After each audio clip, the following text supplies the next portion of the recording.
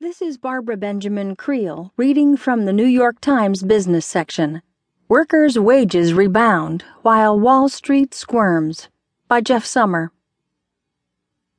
Wall Street hasn't had much to cheer about lately, but there are some signs that rank-and-file workers do.